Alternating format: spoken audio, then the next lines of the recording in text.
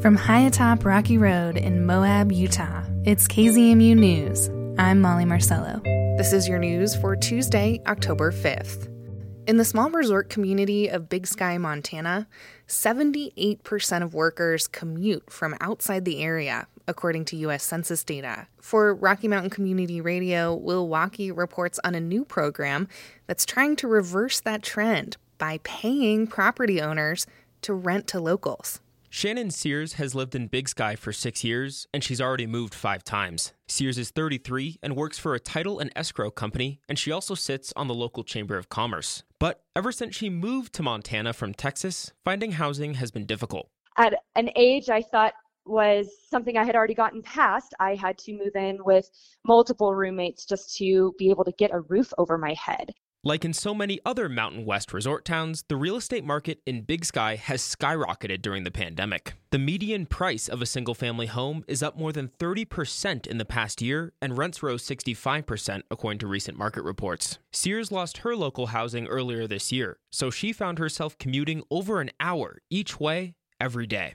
The canyon has snow and ice and, it's dark in the wintertime. So to pass the time, you listen to podcasts, you wake up with your coffee and you think about your day on your way home, the decompress. So it really wasn't too bad, except it pulls me away from my community. 39% of Big Sky commuters say they want to live where they work, according to a 2018 housing survey. And often, vacation property owners want to provide that exact service but don't know how. Laura Seifang is executive director of the Big Sky Community Housing Trust. She owned a vacation rental herself for several years.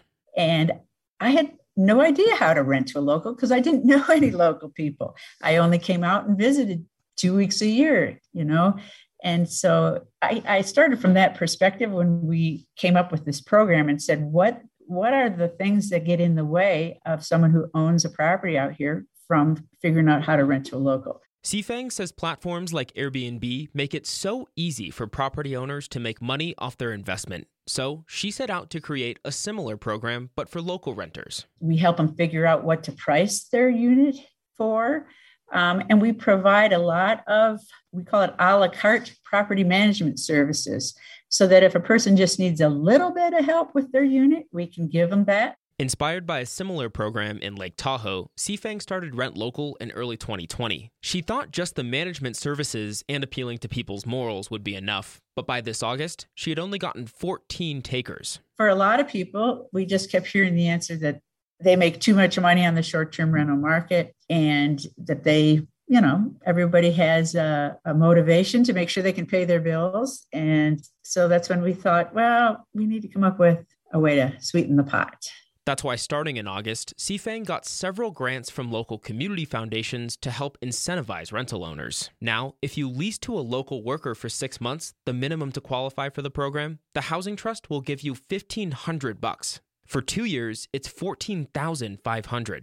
The idea is just to let our workers have a sense of security that they're not going to lose their housing, which happens all the time here. Since the incentive program started, 7 new property owners have already signed up. Sears, the worker we met at the top, matched with one of those landlords and moved into her own condo on September 1st with her cat. Oh man, lucky doesn't even cover how I actually feel. I am so thankful to be in this spot. It is close to my office. It's close to town. Sears also says she's feeling the benefits from her new home in her work life. My business is a relationship-focused business. So, being here in Big Sky where my customers are, where my clients are, I can't even tell you how important that is for my colleagues to see me around town as a local. Still, the program's not perfect. Seifang admits it's been slow to get off the ground and takes a lot of convincing for property owners, and rent still might not be affordable for all workers. People who had already been renting to locals before August are also asking how they can get in on the action, or else they might switch to leasing to tourists. And then there's the risk of grant money running out.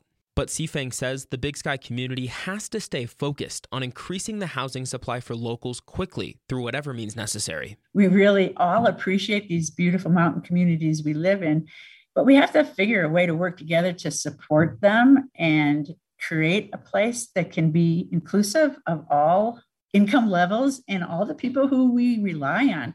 In the meantime, help wanted signs are up in nearly every business in Big Sky, Sifang says, and time is of the essence. Will Walkie, KHOL News. This story is part of a collaboration between the Solutions Journalism Network and Rocky Mountain Community Radio, highlighting affordable housing solutions across the Mountain West. The U.S. Supreme Court heard oral arguments for a complicated water battle on Monday. The Mountain West News Bureau's Madeline Beck has more. The case involves Mississippi alleging that Tennessee takes too much water from an aquifer that runs beneath both states. Attorneys general from Colorado, Idaho, and Wyoming support Tennessee and don't want to further complicate water law by opening up a new kind of lawsuit over groundwater, which is what Mississippi has done. Dylan Hedden-Nicely teaches environmental law at the University of Idaho. It's going to create a lot of controversy, and I do think it would result in increased lawsuits. Hedden-Nicely says we've long dealt with surface water disputes and have legal tools to help deal with those, but it's not clear how that applies to water underground. No matter what happens with this case, he says climate change will likely increase friction between states over groundwater. So he says it'd be best if we didn't have to fight legal or physical battles over it, but instead figure out how everyone can get enough water. For the Mountain West News Bureau, I'm Madeline Beck. Millions of pronghorn used to roam the West freely, but impediments like roads and fences, as well as a changing climate, threaten the species' future. Eric Tegethoff with the Public News Service has more.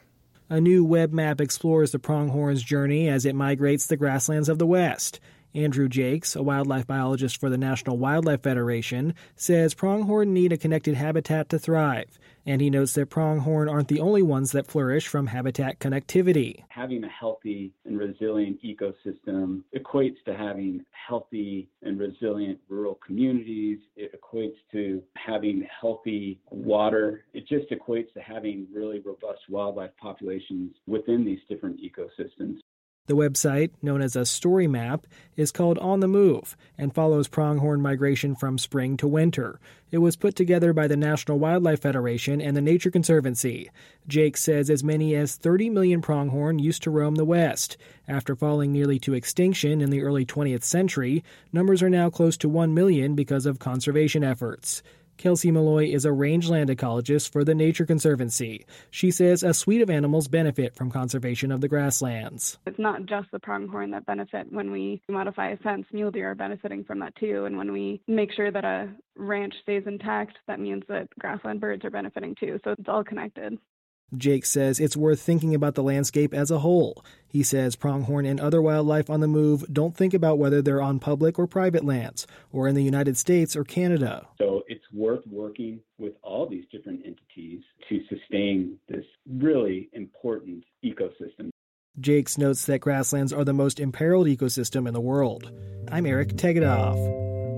And that's the KZMU News for Tuesday, October 5th. Get your community-powered journalism Monday through Friday at noon and 7. You can also find KZMU News anytime online at kzmu.org or wherever you listen to podcasts.